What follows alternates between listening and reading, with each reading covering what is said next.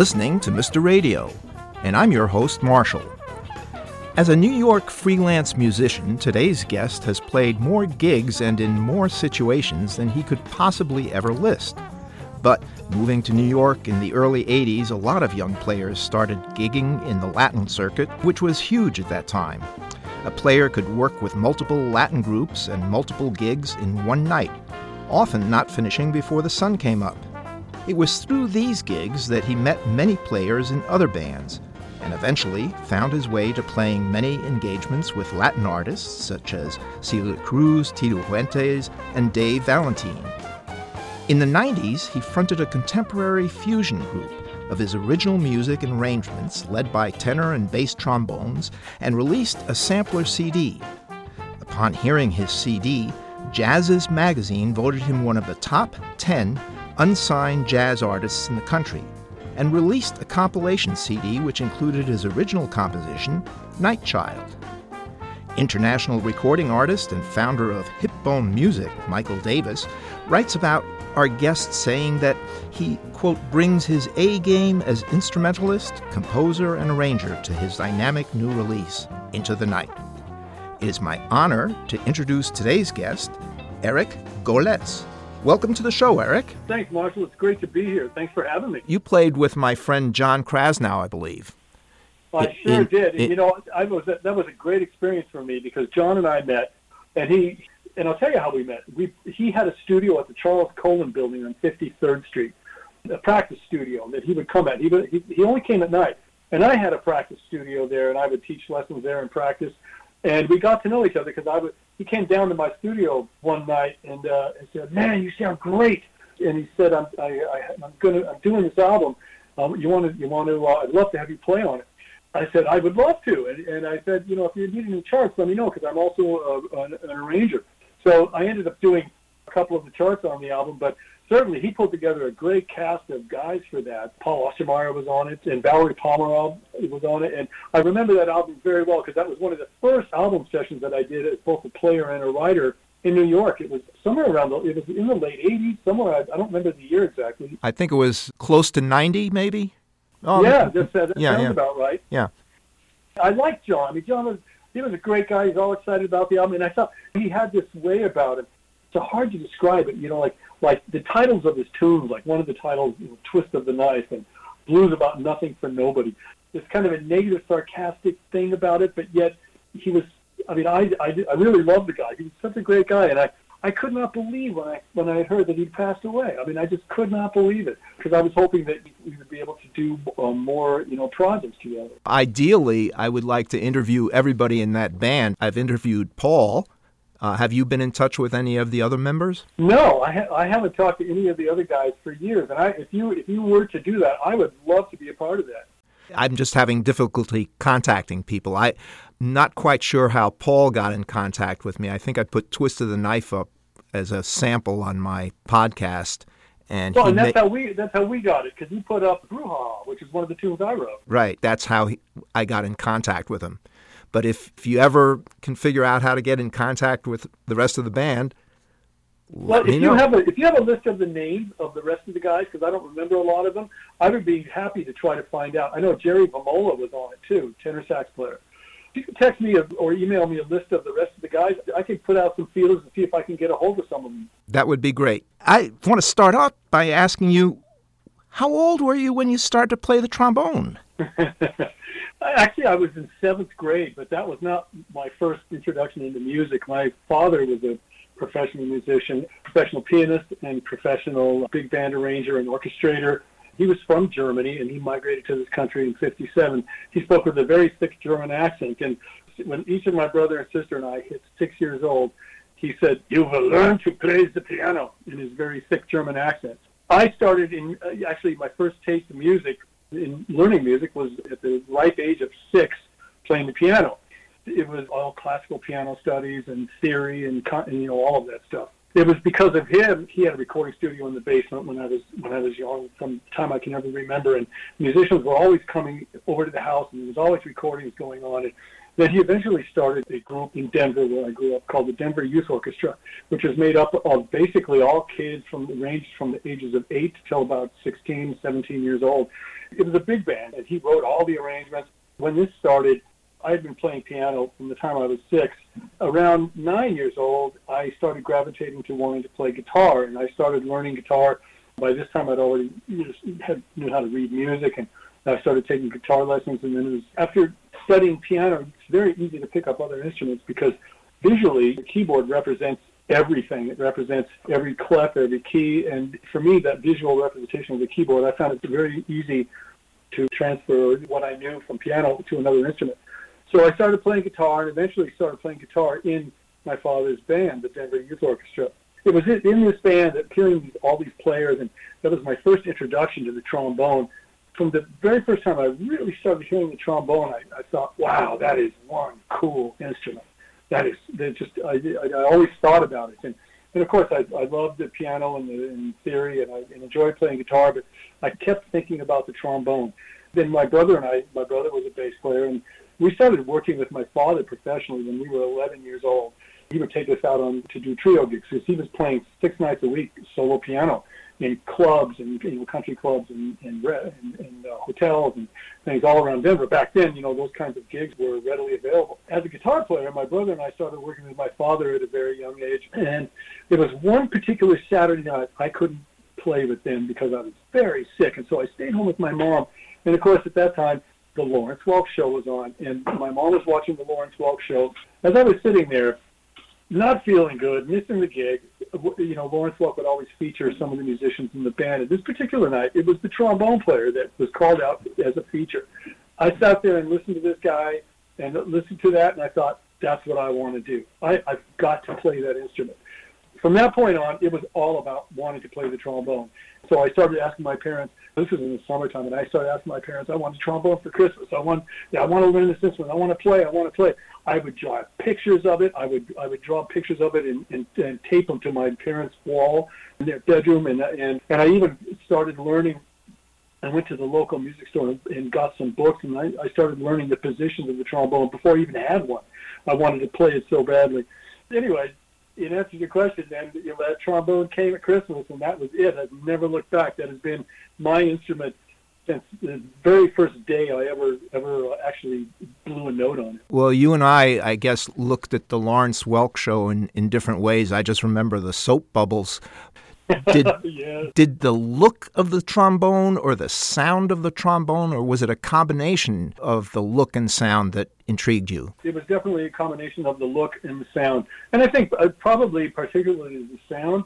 I've heard some people, in equating instruments and sounds of nature, that the trombone is one of the instruments that most closely resembles the human voice because of the tessitura. I think it's probably more with males. I'm not sure, but I just know that the sound of it totally intrigued me, and I thought the look of it was cool too, both of them. The trumpet didn't really ever appeal to me, nor did the saxophone, but it was the trombone that, man, when I really started thinking about it, I knew that that's exactly what it was that I wanted to do. Your father was a pianist? And yes. Was he the one who gave you piano lessons? No, in fact, he thought it was important that I don't study with him. He felt it was important that I study with somebody whose foundation was based in classical music, and that I learn important things like theory and reading and harmony and all that stuff. My parents sought out a very well-respected piano teacher who taught in this program that was called the Progressive Series of Piano.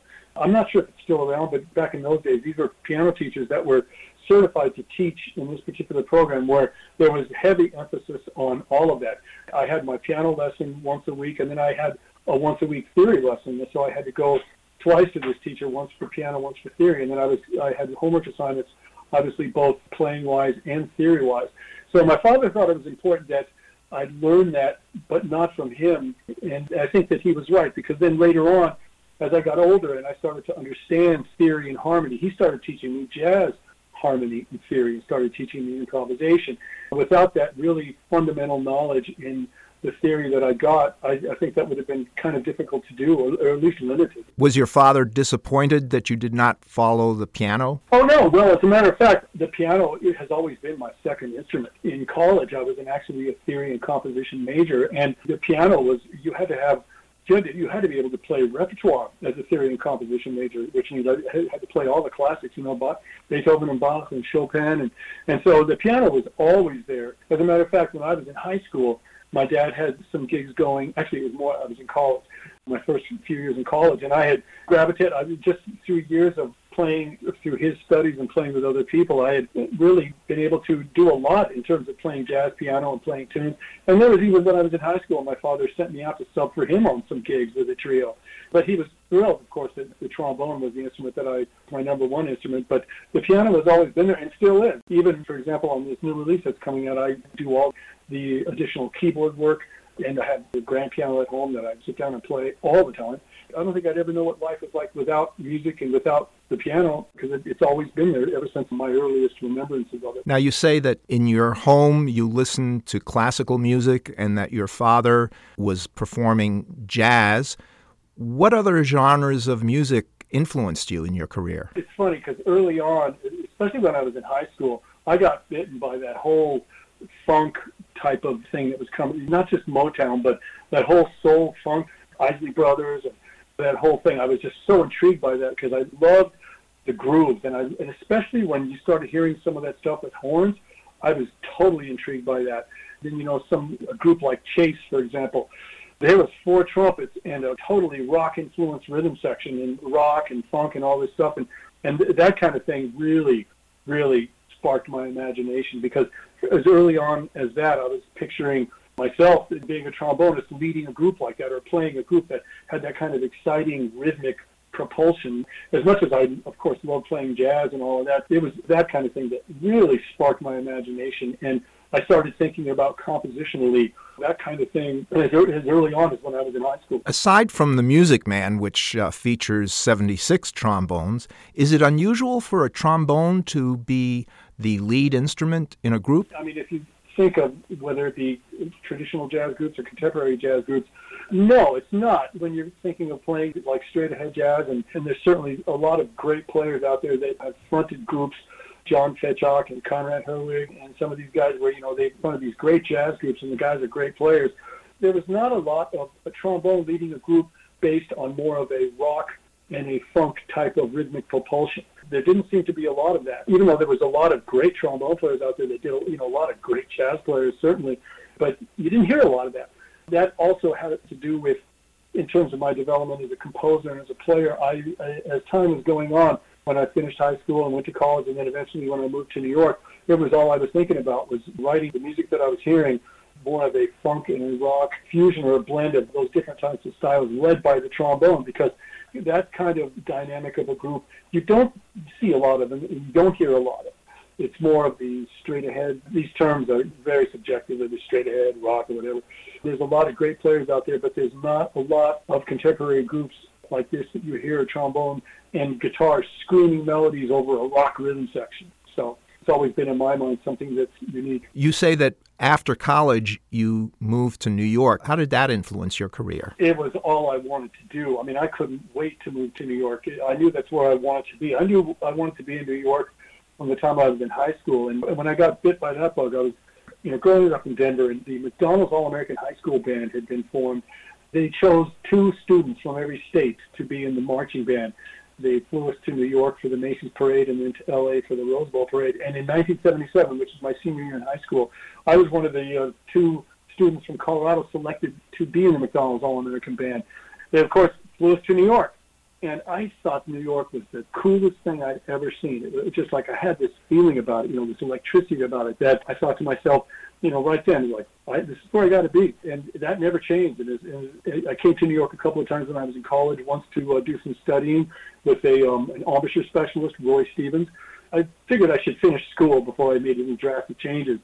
I finished college the spring of '82, May. By August, I packed my bag, packed my trombone, and off I went, and I never looked back. I moved to New York 2 months after finishing school. I came here with nothing. I came here with $500 in my duffel bag and my trombone. I figured, just got to find a way to make it work. I've been here ever since. You met a specialist, Roy Stevens? Yes. What was his specialty? His specialty was brass embouchure. I was having some shop issues, some embouchure issues, and it was kind of frustrating. Okay, I have to stop you. Stop you. What is embouchure? Embouchure is the way the brass player forms their lips in order to be able to blow through the mouthpiece. It's something that when you're a brass player, everything revolves around that. If you're not a brass player, or if you're not a wind player at all, you wouldn't really have any familiarity with it. How you blow into the instrument has everything to do with how successful you are at getting out a consistent production of sound. Roy Stevens was a brass embouchure specialist who's been highly recommended to me for the issues that I felt I was having. And so I came to New York in college. I came one summer and spent a couple of weeks and took some lessons with him. You know, what he had to offer was exactly what I was looking for. He basically fixed me up. But when I finished college, I came to New York specifically to start to live here and to continue studying with him, both of which I did. I just have a question about some jazz terminology. You mentioned some terminology before, which I think I understand, but Ted Mills, who writes for Open Culture, calls smooth jazz the most unloved, and I'm quoting him, he calls smooth jazz the most unloved and derided of music genres. What is smooth jazz? What is that? And do you agree with his assessment? I don't want to be critical of any style of music, but I can understand why there is that notion out there that would say that about smooth jazz. Smooth jazz is what some people equate to as being like elevator music. I'm not criticizing it, and I'm not saying that that's what I think it is, but smooth jazz is a more listenable kind of jazz than more of a straight-ahead kind of jazz where there's a lot of improvising. And a lot of times in jazz, it's a very intellectual type of music where you have to understand it to really enjoy it, where there's a lot of improvisation. And oftentimes in jazz, it's not uncommon for the ensemble to play the head or the melody of the tune, and then the rest of the tune is built around people soloing off of the melody and the chord changes of the tune, which is a lot of what jazz is, which makes jazz musicians, that's really interesting because the tune is all about the improvisation and what you do with those changes in the improvisation. In smooth jazz, it's more of a pop approach to jazz where the improvisation is not as important. It's more about the melodies are simpler generally, and they follow more of a pop song form. A lot of times they're like an AABA song form, meaning you have a melody that goes to a bridge and then back to the main melody. To some people, that's very enjoyable, and it certainly is a huge market because it doesn't require the listener to sit up and pay attention to it. It's a lot of times they're like these easy kind of going grooves, and people find them enjoyable to listen to. I do know a lot of jazz musicians who are very critical of it just because they use the word jazz, but jazz usually denotes music that there is a great emphasis placed on the improvisation aspect of it, which is one of the most important aspects of jazz. Now, of course, there are many things that go with the improvisation. There's the whole rhythmic concept and harmonic concept that go with it. Still, when you think of jazz, it revolves around that ability to take a melody and then create your own melody over the chord changes. In smooth jazz, it really doesn't delve into those kind of idioms. It stays much closer to the statement of the melody without an emphasis being placed on the improvisation that generally in jazz you associate with then what happens after the melody. Well, moving far from improvisation and smooth jazz, you also have done some work with radio commercials and TV commercials. What's involved in working in that medium? It's an interesting one because I did a number of commercials for radio. Back in the 80s, there was a company called American Vision Centers that was pretty big, especially in the East Coast. That was one of the spots that I did. And I just remember that there was a 60-second spot and a 30-second spot, and they wanted music that was easy to listen to, couldn't be too energetic, but it couldn't be too laid back. They give you these vague parameters of what they're looking for. They say they want it to sound orchestral. So then you listen to the spot. They usually give you an idea of what the spot sounds like with the vocal and what the content of the vocal is. And then you come up with, they want a hook. They want a little melody, a hook, a little memorable type of hook that could be associated with the brand of whatever it is that you're writing a commercial for. So they like it. It's all about the hook on the commercial. And that can be challenging because as a composer and an arranger, you never know like how complicated to make it or how simple to make it. You got to try to find a middle ground that kind of meets those parameters that the advertising people are telling you need to do. Before we run completely out of time, I want to say that we opened our show with Say What, which is from your latest album, Into the Night. Can you tell us a little bit about this album? Yes, indeed. Well, this is the concept of this album. This concept, you referred back to it at the beginning of the show about the fusion ensemble that I put together in the 90s that was led by two trombones, myself on tenor and then a bass trombone. The concept of the album is basically what we discussed earlier. The trombone is the lead instrument in fusion and rock-propelled rhythmic element. It's all my original compositions. There are two standard tunes on the album, two of my favorite tunes that I gave my treatment to them to fit with the personality of the album and the personality of the band.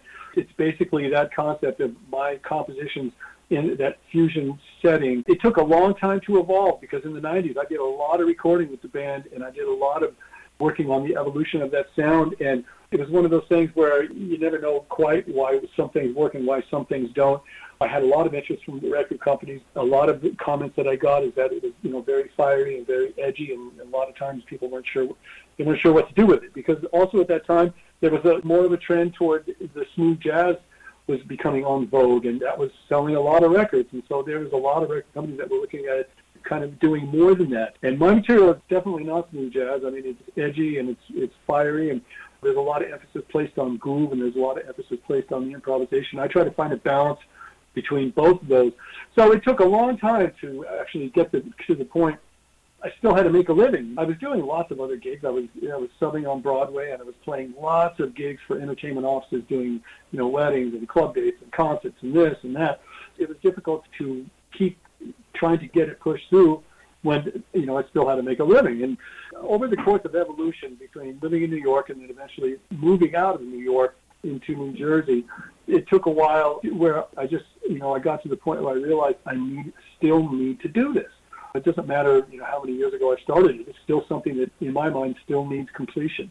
Then 3 years ago I decided it's time, and I put together a new group of guys, and I booked a session in New York to play through some sketches of some new things that I was thinking about and some new ideas. And so we did that. We did a session one day, and I knew that it had to happen. We were going into 2020. None of us had any idea what was about to happen in 2020, but I booked a studio, Sound on Sound Studios in Montclair, New Jersey, to start recording the album in March of 2020. Well, that got totally derailed, as we all know, because of the pandemic that hit. And so now everything's closed, and now everything that I had been working on music, it all got just completely sidelined, and I had no idea what was going to happen. Well, after 3 months of that, I decided enough. Everything had been locked down, and I decided, well, we can't play live music. If we can't go out and play live music, we're going to create live music. And so I called some of my guys, and I said, we're going to do an outdoor concert in my condo complex. I actually put on an outdoor concert with 6 musicians in June, the last part of June, in the development that I live in. I have a courtyard that faces out into a courtyard where everybody else faces into the courtyard, and there's like 50 units in this development. And I played right on my driveway, and everybody was hanging out and drinking wine on their balconies and just loving the fact that there was actually live music in June when everything had been closed because of the pandemic. For me, it was inspiring. It was thrilling. The guys in the band were like, oh, we got to do more. Well, we did another one of these concerts, and now I'm thinking it's time. I'm going to make this recording project happen yet. Just about this time in August that some things started opening back up again on a limited basis. And Sound on Sound Studios, they called me and said, look, we're opening up again on a limited basis. Are you still interested in doing your album project? And I said, sign me up. I booked out. I'm like, yes. So I did with the band. We did another outdoor concert in July, and I went crazy writing music. And I said to the guys, we're recording. Hold the month of August open. We're going to record. We started rehearsing in August, and we recorded the first half of the album at the end of August. Of course, that being done, now I'm like, we got to get this thing the rest of the way done. I went back to writing in September, and then we recorded the second half of Into the Night Thanksgiving week. From that point on, it was getting, the final mixes done and mastering and all that. Anyway, we have it, and now we're due for release on Friday, April 2nd, which is next Friday. And the reviews are coming in. I'm getting great reviews from a lot of different publications and a lot of different writers that are listening to this. So I'm very hopeful and very positive that we're going to get some good mileage for this. Why don't we take a listen to another track from your album called Mr. PC? You want to introduce it for us? Sure. The John Coltrane tune, Mr. PC, written for Paul Chambers. This has always been one of my favorite tunes. I mean, one of my favorite things to do is just play, just improvise over a minor blues. And it's very simple. It's just a 12-bar form. But one point started coming up with this idea for a bass line. Oftentimes I wake up in the middle of the night and there's something going through my head musically. And for years now, I've gone to bed with a pad of music paper next to the bed, so when I wake up, I can sketch it out. I was blessed with perfect pitch, so I don't need to go to a piano to hear what I'm hearing. I know what it is. I woke up one night and I heard this bass line. I'm like, whoa! And I started hearing it with Mr. PC. And from that point, the more I started just experimenting with it and sketching it out, it started to develop into this arrangement. And then, as I'm writing this arrangement, I'm thinking, oh, this has got to have horns. I'm just starting to hear a lot of stuff with it. And it turned out to be this piece where it actually transcends 3 different rhythmic venues. It starts off with straight-ahead jazz, then it goes right into a rock groove, and then it goes back to straight-ahead, then it goes into a Latin groove, and eventually ends up coming back to the rock groove to the end. But I certainly had a lot of fun working on this one. I know the guys in the band had a lot of fun playing it. It's what some people call a very different take on a very traditional jazz standard. Let's take a listen to Mr. PC. All right.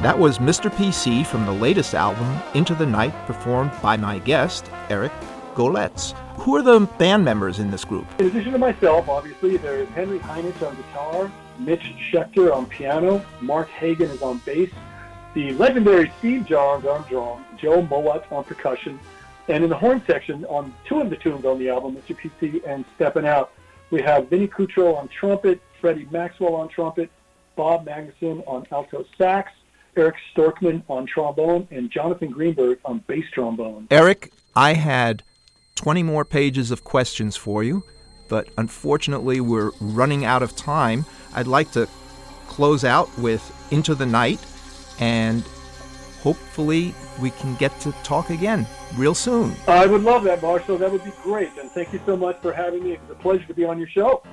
All right. Into the Night from the latest album by Eric Golets.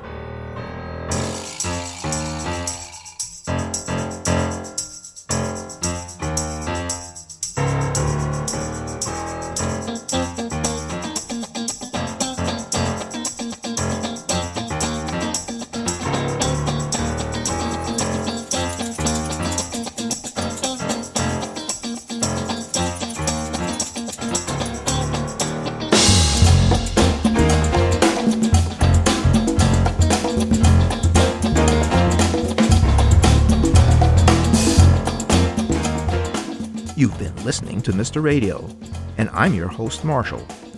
This program was written and produced by Marshall. Mr. Radio is available wherever you get your podcasts, including iTunes and Spotify. Subscribe to our podcast and leave us a review. And don't forget to tune in next week for another episode of Mr. Radio.